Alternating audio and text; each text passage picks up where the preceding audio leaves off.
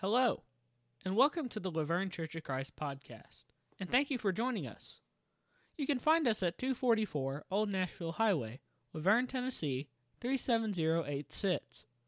We hope that anytime you are in the area, you will stop by and join us for worship. Our Sunday morning worship is at 9 a.m., with Bible classes following. Our Sunday evening worship is at 6 p.m., and we also have a Bible study on Wednesday at 7 p.m. Scripture tonight will be 1 Corinthians 1, verse 10. It's on page 1012 of your pew Bibles. 1 Corinthians 1, verse 10. 1 Corinthians 1, verse 10. Now I plead with you, brethren, by the name of our Lord Jesus Christ, that you all speak the same thing, and that there be no divisions among you, but you may be perfectly joined together in the same mind and in the same judgment.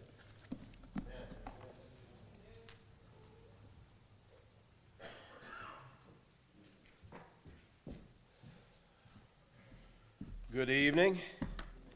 It's good to see everybody here on this evening. I hope you've had a good afternoon. I know there's absolutely nothing special going on today in our culture, so I have planned for tonight a particularly long and detailed lesson, which I hope that you will all appreciate deeply, that will definitely change your lives for the better and all that good stuff. And this is the way you split churches, by the way. And therefore, I will back off from that and get to our text, which happens to be all about not splitting churches. So, if you have your Bibles, open up the book of 1 Corinthians chapter 1. Our text tonight is going to be verses 10 through 13. Most of those verses I'm simply going to interpret in the context. My focus is going to be on verse 10 as the heart and core of this context. Now, this is a passage that, of course, has been much misunderstood from a couple of different directions. And so I want to make sure we bring out the truth of this passage together. 1 Corinthians 1, beginning in verse 10, the Apostle Paul writes, I appeal to you, brothers, by the name of our Lord Jesus Christ, that all of you agree, and that there be no divisions among you, but that you be united in the same mind and in the same judgment. For it has been reported to me by Chloe's people that there is quarreling among you, my brothers. What I mean is that each one of you says, I follow Paul, or I follow Apollos, or I follow Cephas, or I follow Christ. And Paul then asks in response to this charge, is Christ divided?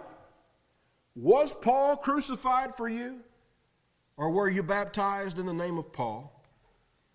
This is a very important passage, and again, one that I say that can often be misunderstood, but I want to focus on a few of the words that Paul uses in order. First of all, he says, I appeal to you, brothers.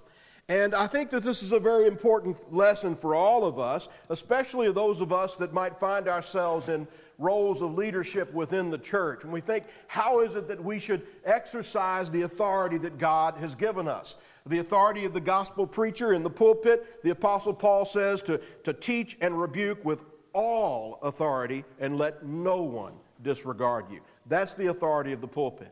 The elders in the church of our Lord are to rule in the local church, and those who do so well are to be counted worthy of double honor, meaning that there are even sometimes full-time elders who are paid. But even if that's not the case, the normal use of the word honor in our culture ought to be doubly applied to good elders in the church who rule well. Those who serve as deacons in the church have a rulership, as it were, delegated to them by the elders to oversee a particular aspect of the ministry of the church. Those who teach in Bible class are in a position of authority as they stand there at the lectern and represent God over that Bible class. And of course, those that lead all kinds of works and ministry and the activities, all of us as Christians are striving to lead souls to Christ, right?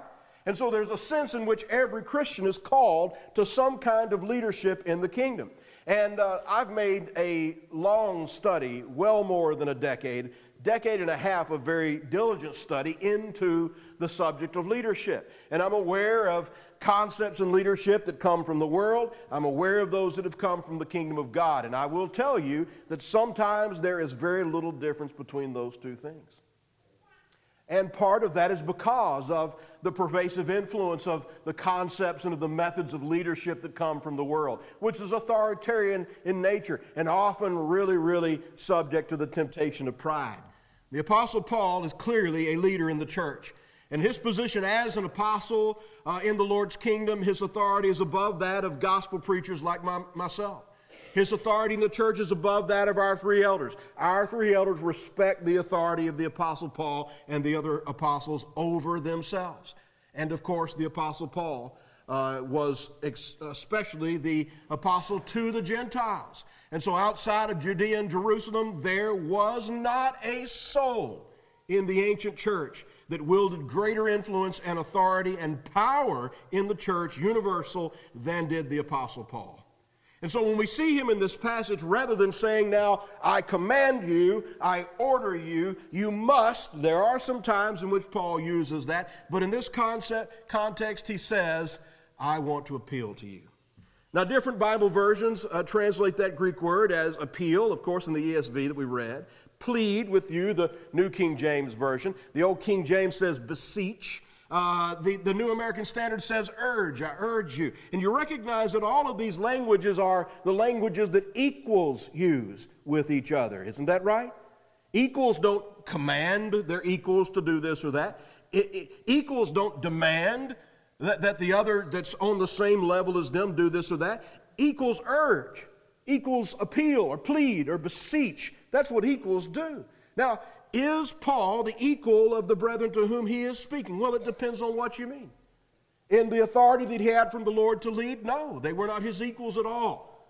But in his worldview that was formed by the lowliness and the humility and the suffering of Christ, he recognized that the authority he had was not for the sake of his own pride or to experience the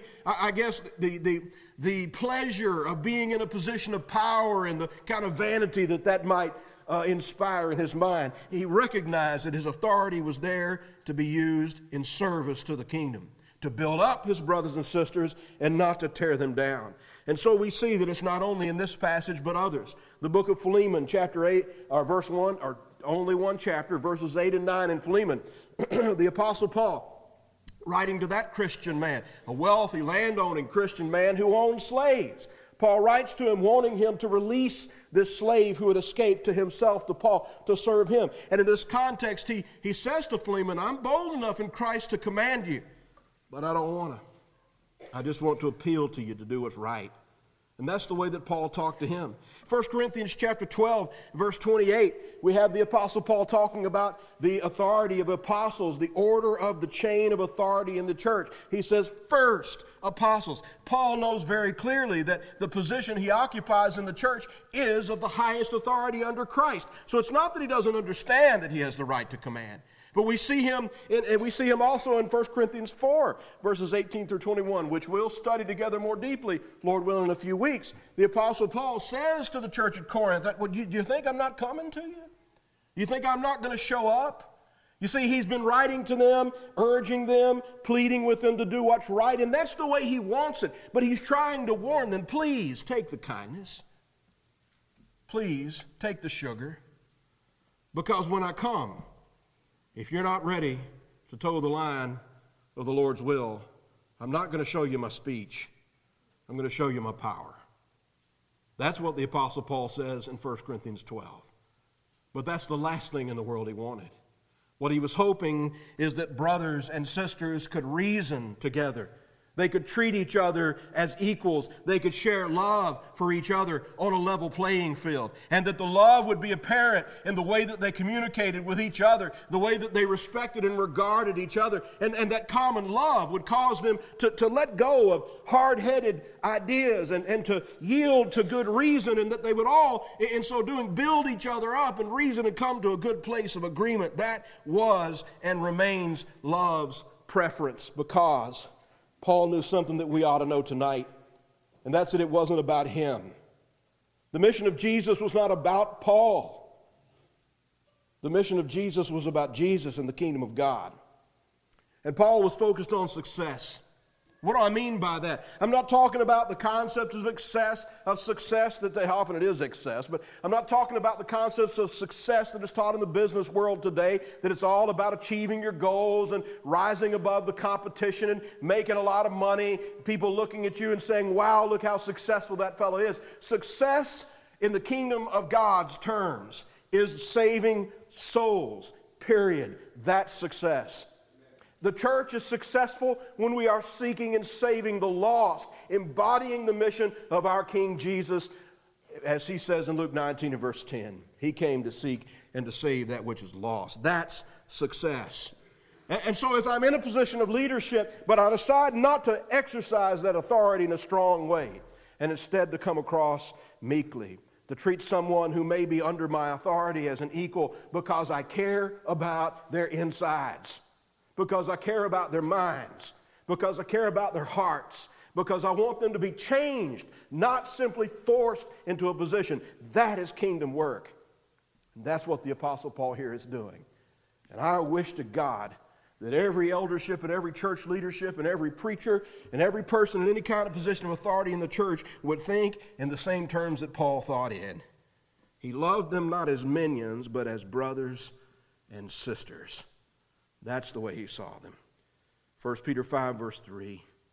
Jesus, and that's where the elders are taught not to lord it over the flock, but to be examples to them. That's following the example of Paul here as he also was imitating Christ. Matthew 23, verse 8, in Jesus' scathing rebuke of the scribes and Pharisees, he says that we're not to have these lofty titles that elevate ourselves. We're not to lord it over each other as the Gentiles do. Jesus says, for you are all brethren, your brothers.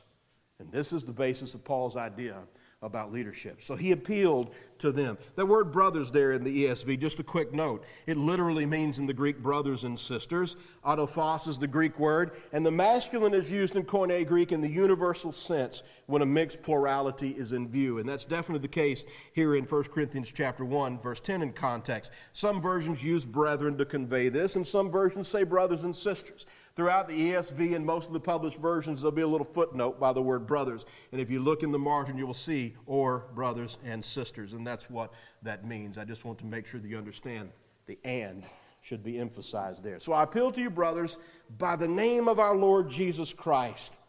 Now, this is a very important term that we need to understand, by the name of.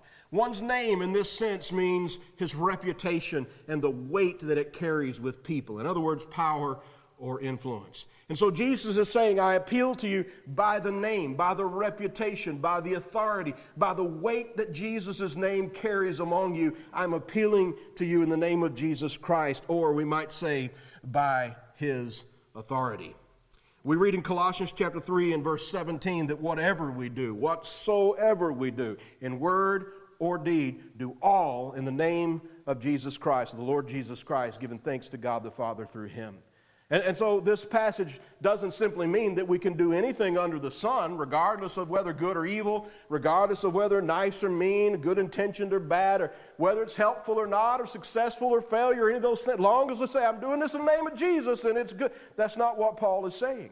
He's saying again, leaning upon the authority of Jesus Christ that comes from the renown he has won by perfectly obeying God the Father and becoming the Lord of all creation. Because of that authority in Jesus Christ, we are to do everything in his name. And so the teaching here of 1 Corinthians 1:10 is in fact Bible doctrine. It is a commandment. It is a commandment that is shared in kind brotherly language. But Paul is by no means saying that this is an optional thing for Christians to either accept or reject based upon your predisposition. He says, I appeal to you, brothers, by the name of our Lord Jesus Christ, that all of you agree and that there be no divisions among you. Now, first of all, the statement here is that we should agree. The Greek is literally, we should all speak in agreement. Some versions say speak the same thing, and that's what it means. In other words, as members of the Lord's church, what we communicate together when we're teaching the Word of God, what we go out into the world and share about what we believe to be true, the message of the gospel, the message of the doctrine that adorns the gospel of Christ. Paul is saying that every single baptized believer in the world ought to be going out there and saying the exact same things. Now, it doesn't mean that we become clones and that there's no differences of personality between us or anything like that. It doesn't mean that we can't all say those truths in our own words or ways that flow from our particular personalities, as God has given each one of us different talents and abilities and personalities and ways to think and communicate. But it means the bottom line, when the rubber meets the road, every Christian ought to be sharing the exact same message in the world about God, about Jesus, about the Holy Spirit, about the church, and about the world to come. Everything that we say ought to be exactly the same so that the world would hear a unified message. And so he's not asking for us to be clones, but this does require a common vocabulary, and it requires relational communication. Two things. How are we going to get our common vocabulary? Well, that's a real easy question to answer. We've got 66 books of common vocabulary right here in our pews or in our laps or in our phones or our tablets, right? And so if all of us are absolutely devoted to the study of the Word of God and digging into it deeply on a daily basis, then those words that originated in the mind of God are going to find their ways into our heads and our hearts and our thoughts, and we're going to start communicating with that language as well. It's a fact that many church historians know that if we did not have a completed New Testament, that we could take the writings of the so-called early church fathers in the late 1st, the 2nd, and 3rd centuries, and we could just about complete the New Testament from the quotations that they simply used without giving book, chapter, and verse.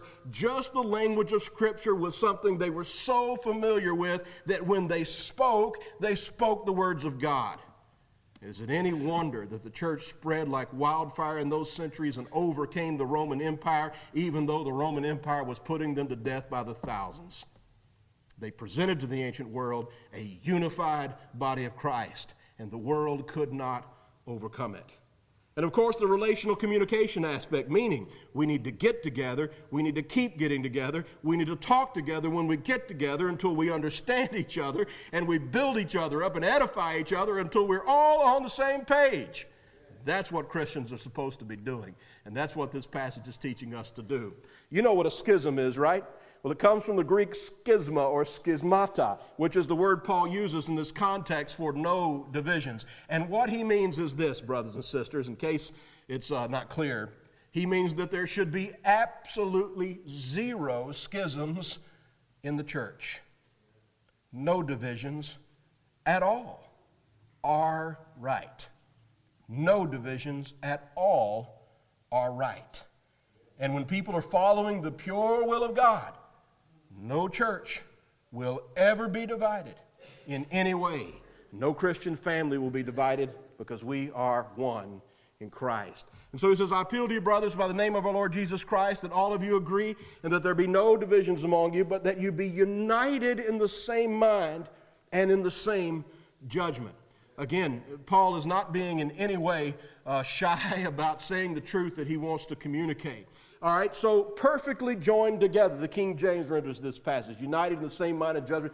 Perfectly joined together, the King James. Made complete in the same mind and judgment in the New American Standard Translation. This comes from a Greek perfect passive participle, which is a statement that recognizes a completed process that has been accomplished within us.